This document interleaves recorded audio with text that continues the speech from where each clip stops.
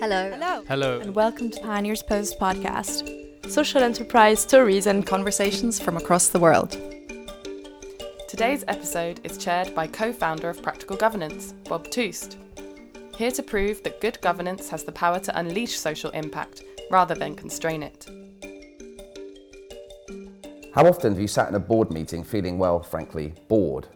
How often have you seen time wasted, conversations closed, processes pondered and decisions deferred?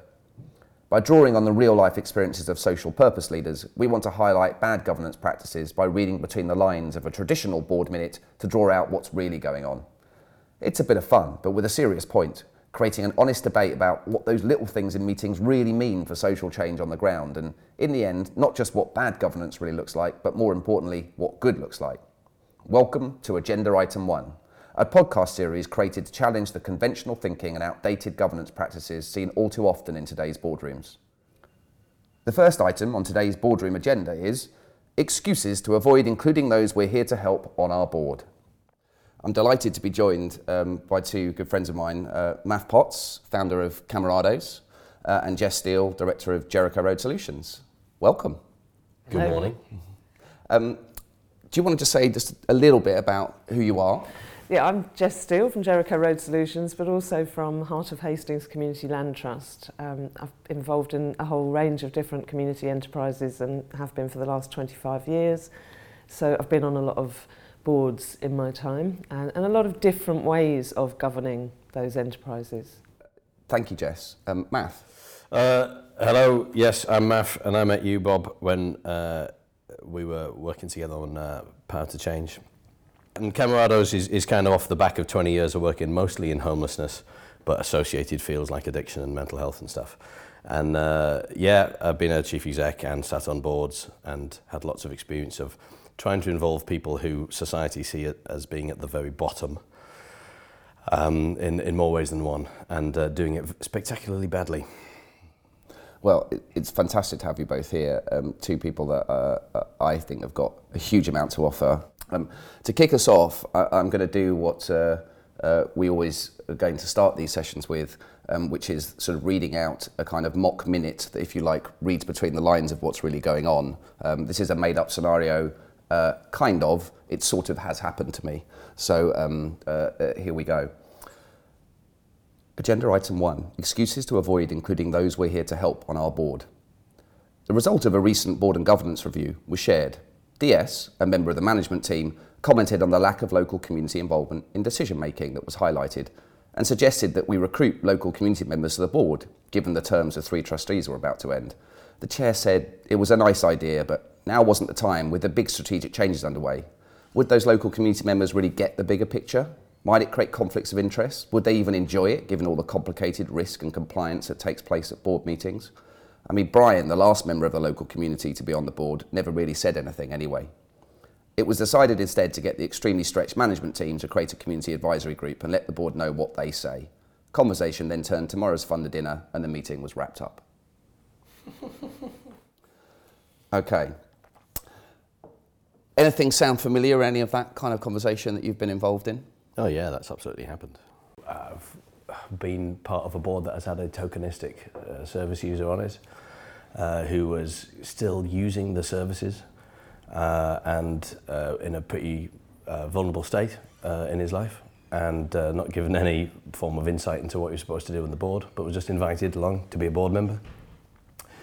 So some months he was having a tough month and would take over the meeting and sound off about his own personal situation and demand it was sorted because he was a board member, and then I, as chief exec, would then have lots of drunken conversations with him. He was drunk, not me. And it was spiraled out of control, and that then became a reason not to have a service user on the board because, well, look at how he behaved. So it was classic, really. It just basically underlined confirmed the prejudice and assumption behind your agenda item. When in actual fact, if they'd done their recruitment properly and got someone who, was better suited to doing it and had given a bit of support into knowing what you're supposed to be doing, and probably didn't have a conflict of interest by using the services, then they would have had a fantastic experience. But they didn't put the effort in, and it was extremely tokenistic. But the main thing I wanted to say about your agenda point was about unconscious bias, is that there were just tiny little ways in which prejudice creeps in. And the tiniest way is people just like being around people like them. And I think that feeds into this decision, is that ultimately behind the chairman's point is, I don't really want to be in a room with people who are not like me. And I don't know them because I haven't hung out with them. So I think that's really important, that it isn't actually about what happens in the boardroom, it's about what happens the rest of the time. And of course it has to translate eventually into board decision-making processes, but actually it's about that hanging out. And even if you don't feel like it, hanging out. I've spent the last 2.5 years every single Saturday going to our site, which we've kind of occupied, and there's a bottom-up development team there, and every Saturday I go there not to have a meeting, but to hang out.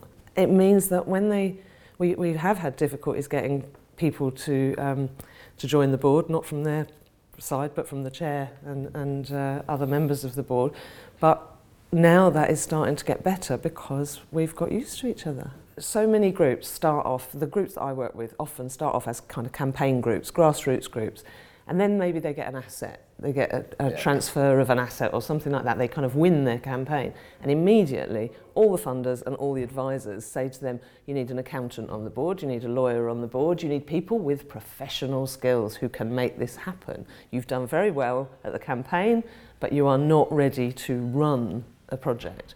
So then suddenly all of those grassroots people disappear from the decision making and the power, and they get replaced by people whose whole livelihood depends on their professional distance, because an accountant has to be professionally distant. That's the idea of them. A lawyer does, and that I think is a real worry. There's a fantastic example in Hull of a development trust which is 20 years old and has always had only tenants from the estate that it's all about on its board. And the chief exec says, I can buy accountants, I can buy lawyers, I can buy any advice I need. What I need in terms of governance is the people who care about it and the people who are directly affected. And Wow. I love that idea. You can buy all that stuff, the professional distance, when you need it. There's so much in what you've already just said, and I just wanted to pick up on a couple of those themes and explore them a little bit more.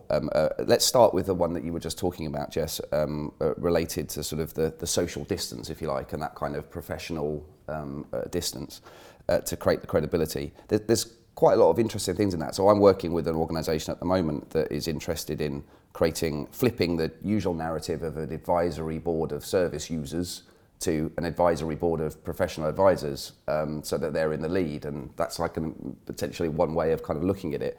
But one of the things I wanted to talk about around that was this notion of conflicts of interest. Now, Matthew, you raised one conversation there, which is that sometimes they are to be avoided. You know, the tokenistic service user, that was a very difficult scenario. However, funders and so on, in my experience, quite often want you to kind of design out all conflicts of interest from your governance, because that's supposed to be good. But what that often does is actually drive away the people that are doing the work and actually know what's going on. And so I wanted to the extent to which you feel that this kind of narrative around conflicts of interest is something that needs to be a bit more nuanced, something where we could think about, managing conflicts as opposed to, this view that driving them out is the right way to deal with it. I spend a lot of time thinking about conflicts of interest because I have lots of different roles in various organisations that are all interconnected, and so that often puts me in a position where I have a kind of multiplicity of interests which I don't see as in conflict with each other, but which others would do. And so I think about it from my own point of view. But what it comes down to is if you don't have conflicts of interest, then you don't really have interest. And then you are distant. And that seems to me to be what we need to be talking about, is people with a direct interest should be involved. If that will sometimes lead to a conflict. If it leads to a conflict, it needs discussing, it needs transparency, and people who are not conflicted need to make the final decisions. So it's really quite straightforward, a process of managing it, but of welcoming it, perhaps not by calling it conflicts of interest all the time, but by calling it direct interest. Some people have a direct interest, other people have a kind of professional interest or a philosophical interest, or they're just trying to be great and good. And there's something really interesting about the point around transparency of direct interest, which I really like the phrase as opposed to conflict. That because also, conflict of interest as a thing is often, as the minute sort of suggested, an excuse not to include people. It is kind of often used as a sort of way of excluding. And also, when we talk about social distance, we all too often think governance board. It's all in the boardroom, and it's in that board meeting, and it's those trustees or senior management, whatever, those people. Governance, if you define it in the broadest sense, which I think we should, is about much more than the board. And it's about all these other things, the hanging out with people, the conversations you have, and so on. And so do you think we spend too much time, just worrying about what goes on in a board meeting? Yeah, absolutely. I do think that it's not an irrelevance, though. What happens is lots and lots of decisions are kind of prepped in the conversations in between boards, and there's lots going on, and some decisions are made. Certainly some attitudes are formed, some thoughts are emerging. And then the board meeting happens. And a lot of the people who were involved in that earlier bit are not in the room for the board meeting. And this isn't just for service users and community members, this is everybody. Everybody feels different while they're in the boardroom than the rest of the time. There's a fantastic example up in Liverpool of the Granby 4 Street. A lot of decisions happen on those streets where they have a gardening project, they've painted up the tinned up houses, and they've got all these benches in the street, picnic benches. So you sit out there, you chat, you make decisions, and then they go to a really formal boardroom where only some of them are allowed, because only some of them are on the board. It's very formal, and it's in a different part of the city, and it's just a massive disconnect between the really vibrant, dynamic decisions that happen between neighbours who are running that community land trust in reality, and then in the boardroom. But quite often the board's decisions are more important, and they are more formal, and sometimes they can overturn. I'll be honest with you, one of the biggest challenges in Camarados has been me and my colleagues. We are in the way because we keep drifting back to old tropes of organisational hierarchical tropes, which we, not in massive ways, just in little ways, and we think, God, stop, ask someone else, what do they think? And you have to do it because the world conditions us all incredibly into hierarchies. Now, I just don't want to throw the baby out with the bathwater here, because I want to pick up on something that Jess said, which is they are important. Very, very early on, we were talking to you, Practical Governance, about how we could get away from the hierarchy. And I think it was Dave Boyle who said to us, be careful of the tyranny of structurelessness. And if you take away all structure, actually what happens is cliques and elites develop anyway, because that is the way human beings behave. So actually, there is a way in which if you had a good governance, old traditional governance structure with a board, it could perhaps avoid some bad habits that develop with lack of structure. So I'm throwing the baby out with the bathwater here, and let's be honest, there are some people who are good at making decisions and good at making judgments, right? So there is a reasonable case to say you could recruit them to, but there are some people who are better leaders. Yeah. But it's a talent, it's a gift. I'm not saying it's a God-given gift and you can't learn it. So I just wanted to kind of slightly balance it out there by saying structurelessness is also bad. Yeah.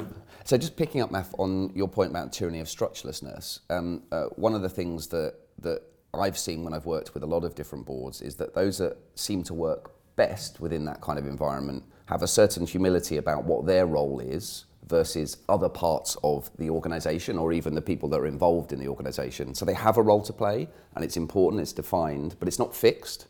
It continues to be worked out with those other groups, and it's not above the other groups. It's just a different role, potentially depending on the organisation or depending on the movement or whatever it's doing.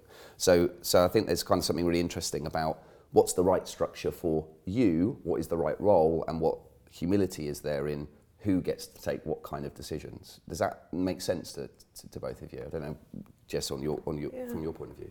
It does. I mean, I spent the 90s and early 2000s watching huge amounts of money being spent on capacity building programs, and all of those programs were about teaching people to behave well at the tables of the powerful, teaching everybody to do exactly what they were told, and that was capacity building.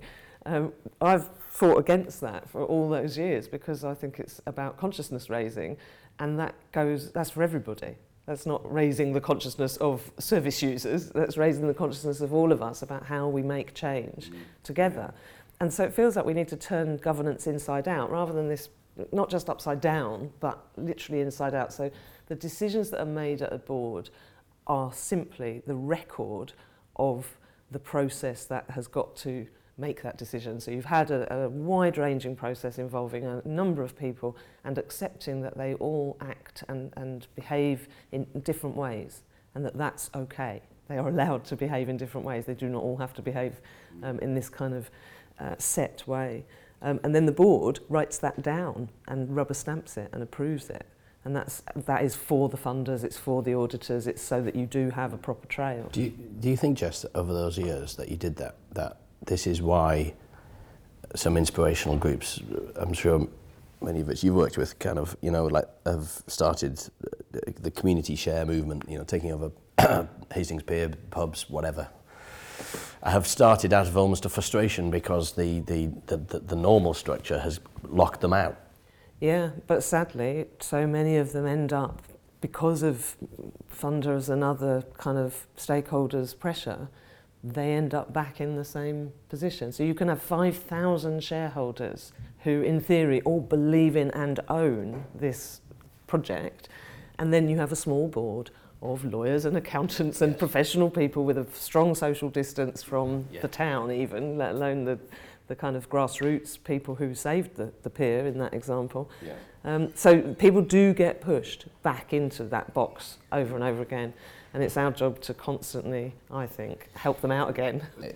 When you look at the way that governance is structured, and it comes back to those that we're there to help, we tend to find that the way we're set up is to be accountable to, to funders, to the law, to all of those things, and not accountable to the people who live on the street to exist, to support, who actually know what's going on. Yes. And that's the fundamental challenge, isn't it? And that's what we're working with you on, Math, trying to be accountable to the mission, as opposed to, and to the people who are part of that mission, as opposed to accountable to some, set of boxes that need to be ticked. So that's been really interesting for me recently, because the boundaries between various organisations that I'm involved in different ways are starting to collapse.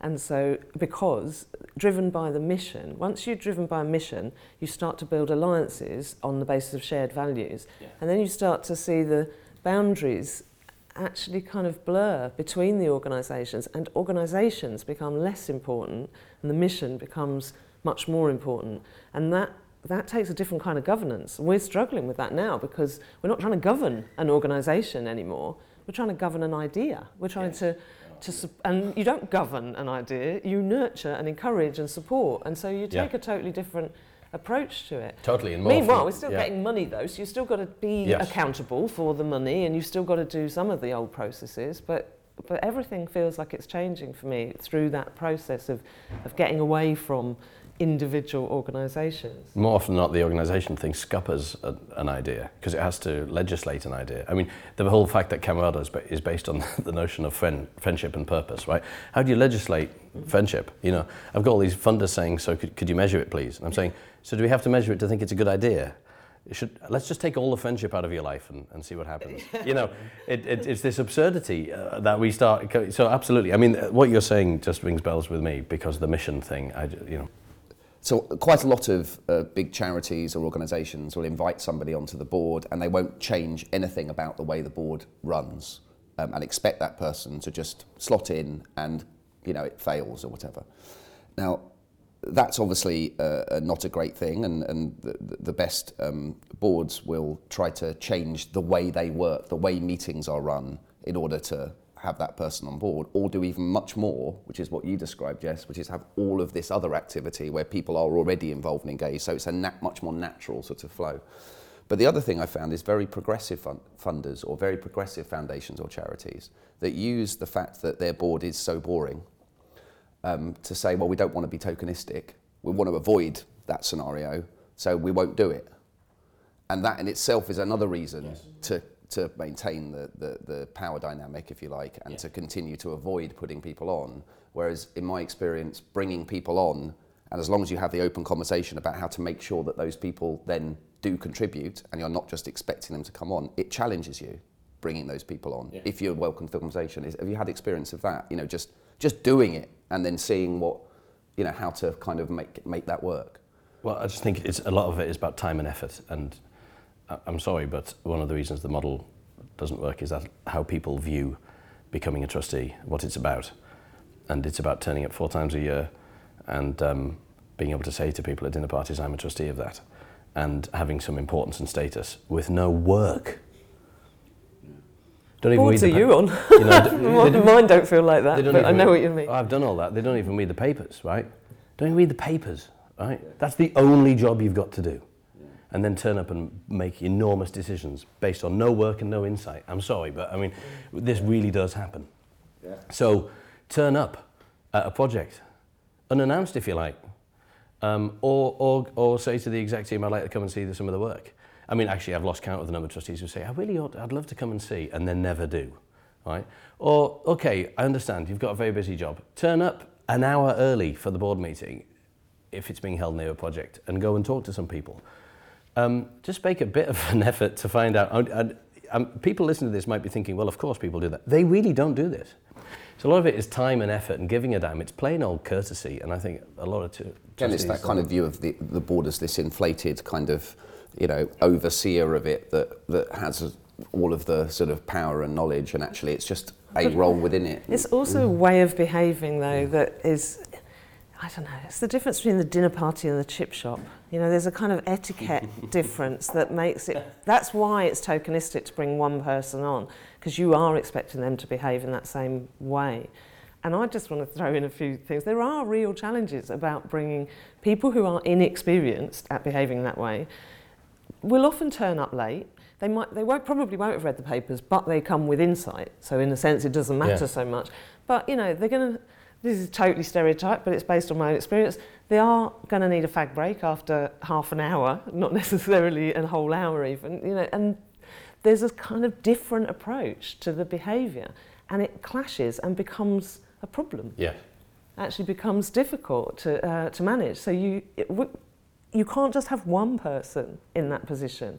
So what we've finally done, I mean, and it has been a bit of a struggle within our board, but is to say the BUD team, the bottom-up development team, have to be allowed to come to the board meeting in en masse if they want. I really understand why that was difficult for the chair, because he is trying to build a team and a strong sense that we're all doing this together. He's trying to build continuity, and he's trying to get things done. And all those things are challenged by 5 or 6 people turning up or not turning up. You know, one time they might, and as soon as they're allowed, they don't feel the need quite at the same level. They all wanted to come because they weren't allowed, and then once we broke that barrier and said, yes, you should be allowed, they don't come so often anymore, because it was about power. It wasn't about really wanting to sit in those particular meetings. I mean, both of you run activities that are now becoming, you describe it as a movement, Math, you describe it as an idea, Jess, you know, not an organisation. And I know, Math, recently when we were coming to do some work with you around the governance of Camarados, the brief that you gave me was something on the lines of help us take a chainsaw to traditional governance and leave blood-stained spatters on the establishment, right? So could you tell me a bit about why you gave me that brief? And we could sort of talk a bit about the whole concept of the way in which we govern things currently. Well, I'll try and be brief about that brief. I've sat in the boardroom that has decided to wind up a charity that has affected thousands of lives, and in extremis, going into administration. And all the board members are legally and personally responsible. And I've had phone calls in the middle of the night of trustees wondering if they'll ever work again, you know, if they'll lose their house. So people forget the seriousness of taking on board the trustee position, which is the executive do not go to jail and don't lose their house. You do. It's your signature on the document. And that is forgotten in a sea of canapes and nice events and quarterly meetings and board papers which are unread. People forget they could lose their house and go to jail. Right, so I've been in the room where someone's losing their house and going to jail possibly. and everyone's very frightened. And unsurprisingly, the thing they're most frightened about is themselves. You know, their own roof over their head and their own personal reputation, right? What happens is the structure of governance is such that becomes the most important thing, not the fate of prostitutes in Haiti or the treatment of your staff in a large organization, your female staff, okay? That, it should be important to you as a charity, it should be part of your mission, but it becomes less important to the personal, reputational, and economic future of the board members in the room. That's just a fact. So the structure has a problem here, because the mission is what we're here for, not your personal reputation. And so it's more important to protect our reputation. And listen, these are good people sitting in a room, also probably making a decision that the reputation of their charity is more important than the mission, because there's all these other services they have to deliver. And you know, the truth is, no, actually, the most important thing is to be truthful to your mission, at whatever cost. And so there's a problem there, I really feel. And so what you have to do is, if you're going to take accountability seriously, you have to put your balls on the block. And okay, so, you know, I want us to be audited and publicly exposed once or twice a year. And all we have, myself and the senior management team, is the chance of, you know, redress. Interesting. There is something about radical transparency, isn't there? And it is very radical. It's ridiculously radical to share what's going on in your organisation. I wrote a blog about how the money worked for Hastings Pier, and also another one more recently about how the money works at another more successful organisation that I'm involved in. And I kept thinking, this is radical. It's unusual to share this level of information about the money, about the way it works, about where it went and how the decisions were made. And it seems crazy that transparency shouldn't be radical. It should be normal, but it is. Yeah. Maf, Jess, thanks for a really fantastic conversation which covered an awful lot of ground. I just wanted to kind of wrap up with a few final thoughts and perhaps some little pieces of kind of insight or advice for people that are listening. So if we take the example of somebody who's working at an organisation where they don't necessarily feel they are fully engaged with those that they are there to support, it would be great just to kind of think about some of the things perhaps they could take forward or consider changing in conversation with their funders and their stakeholders and their current board. So I wanted to start with this idea of tokenism. So I think one of the things we obviously clearly said was don't be tokenistic, don't just have one service user on your board and expect them to kind of fit in with what you're doing. But most importantly, I think what we talked about was don't necessarily recruit them as service users, but value the currency of experience of people on that as much as the value of professional experience, and recruit a diverse board that has a mix of those things so that people are just people, and we have a good kind of round of conversation. Is that something that you recognise and believe in? Yes. Now, Matthew, you had something on that around the advisory board, just to add something in, you know, because when you have a board like that, do you need an advisory board? Well, look, I mean, the thing to say, the catch-all for all this is the worst thing to do is not to do nothing. So the best thing being to do something, except embrace being a bit shit. So it's going to be not entirely perfect. Just have a go at trying something. And the best approach is to adopt Jess's point, which is to reduce that social distance and be around people and try and create the possibility for more conversation. An advisory board is one approach of doing that. And I was in one which would give a whole day devoted to it, and it was fantastic. The problem was then the link with the board, because the board were never there. But just have a go at trying something, and you will have thoughts in your head, oh, is this a bit tokenistic? Is this a bit rubbish? But at least you're trying something, and the best route to follow is one which is about relationships and giving time. What we're trying to avoid is you get to the big decision moment in a board meeting, and you cannot tell me there isn't a trustee out there who has thought, you know what, I don't really have the information to make that decision, but we're all sat here and I'm just about to be asked to vote, so I'll just vote and then I'll go home. Well, the best way to avoid that awful sinking feeling is to put the hours in finding out more about the business. And that goes just for everybody. And so your governance should lead all the way up to that one point of decision. Make sure it's an informed one and not one with people who pop into your business 4 times a year and don't really know what they're talking about. And also, by spending time with people, you avoid the situation where you've got a really difficult decision and all hell breaks loose because people don't trust each other. And that, that's the moment where that lack of trust suddenly becomes a business critical and mission critical issue because you haven't spent the time to build that trust between the people on the board. And that's why I'm saying be a bit, embrace the fact of being a bit shit, is because at least people will know you've had a go at trying to find out. There's been some time put in, you've listened, you've had a go. It won't be perfect, but you've tried. Doing nothing for various spurious reasons will just mean you have a riot when that big decision is made. And actually that goes on to the second point I was going to raise, which was, the board is one place at which decisions are taken and activities happen. And I think one of the things we talked about was the fact that this happens over a whole range of different places within an organisation, and it's useful for boards to recognise that they play one role within it, and the boardroom and those sorts of conversations play one role, but there are lots of others.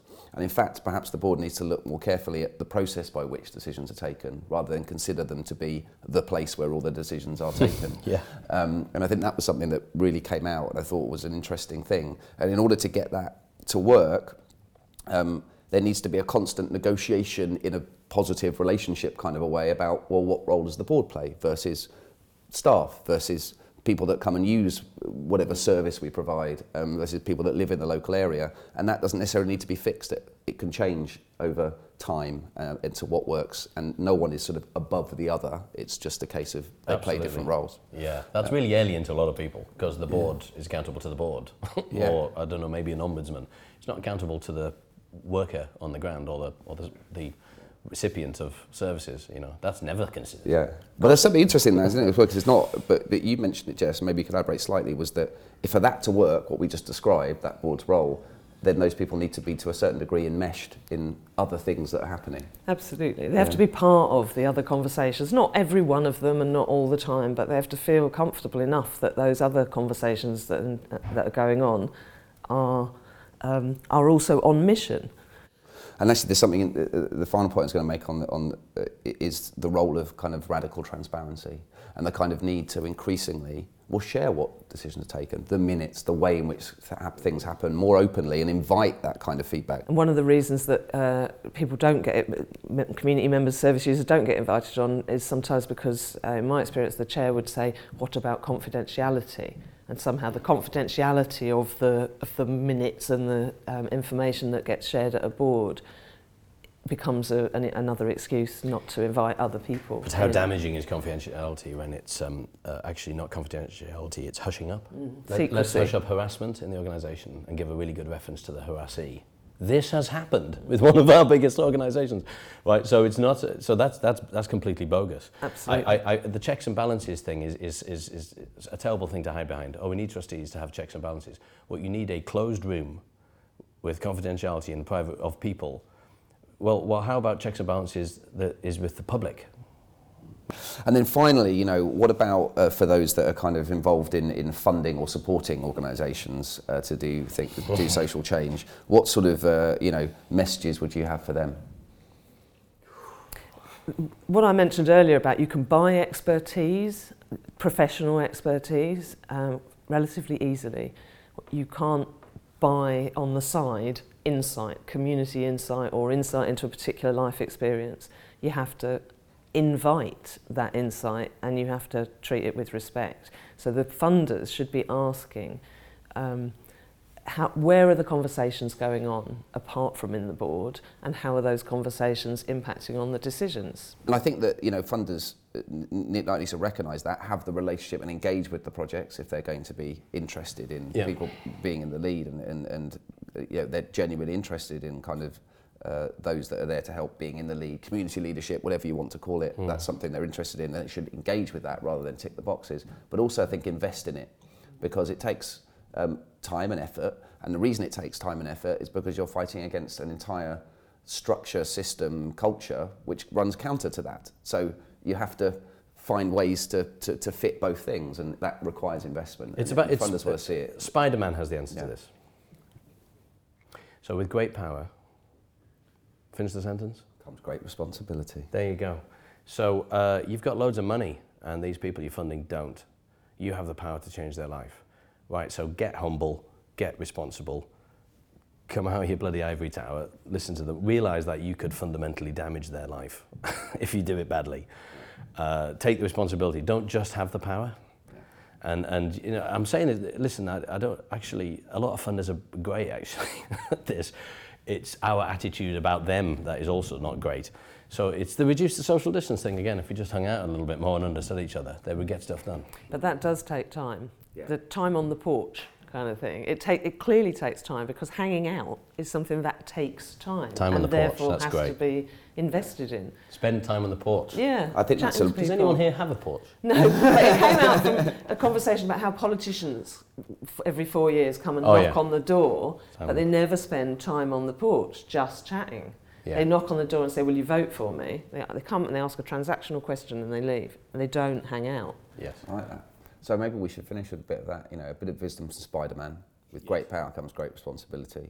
Yeah. A bit of you know, spend a bit more time on the porch, which I think is a fantastic way of talking about how we reduce this social distance, and maybe, you know, hang out a bit more often in the fish and chip shop and not just the dinner parties. Loving all that. And you know, there's our wrap up. Fish and chips on the porch with Spider-Man. Even better.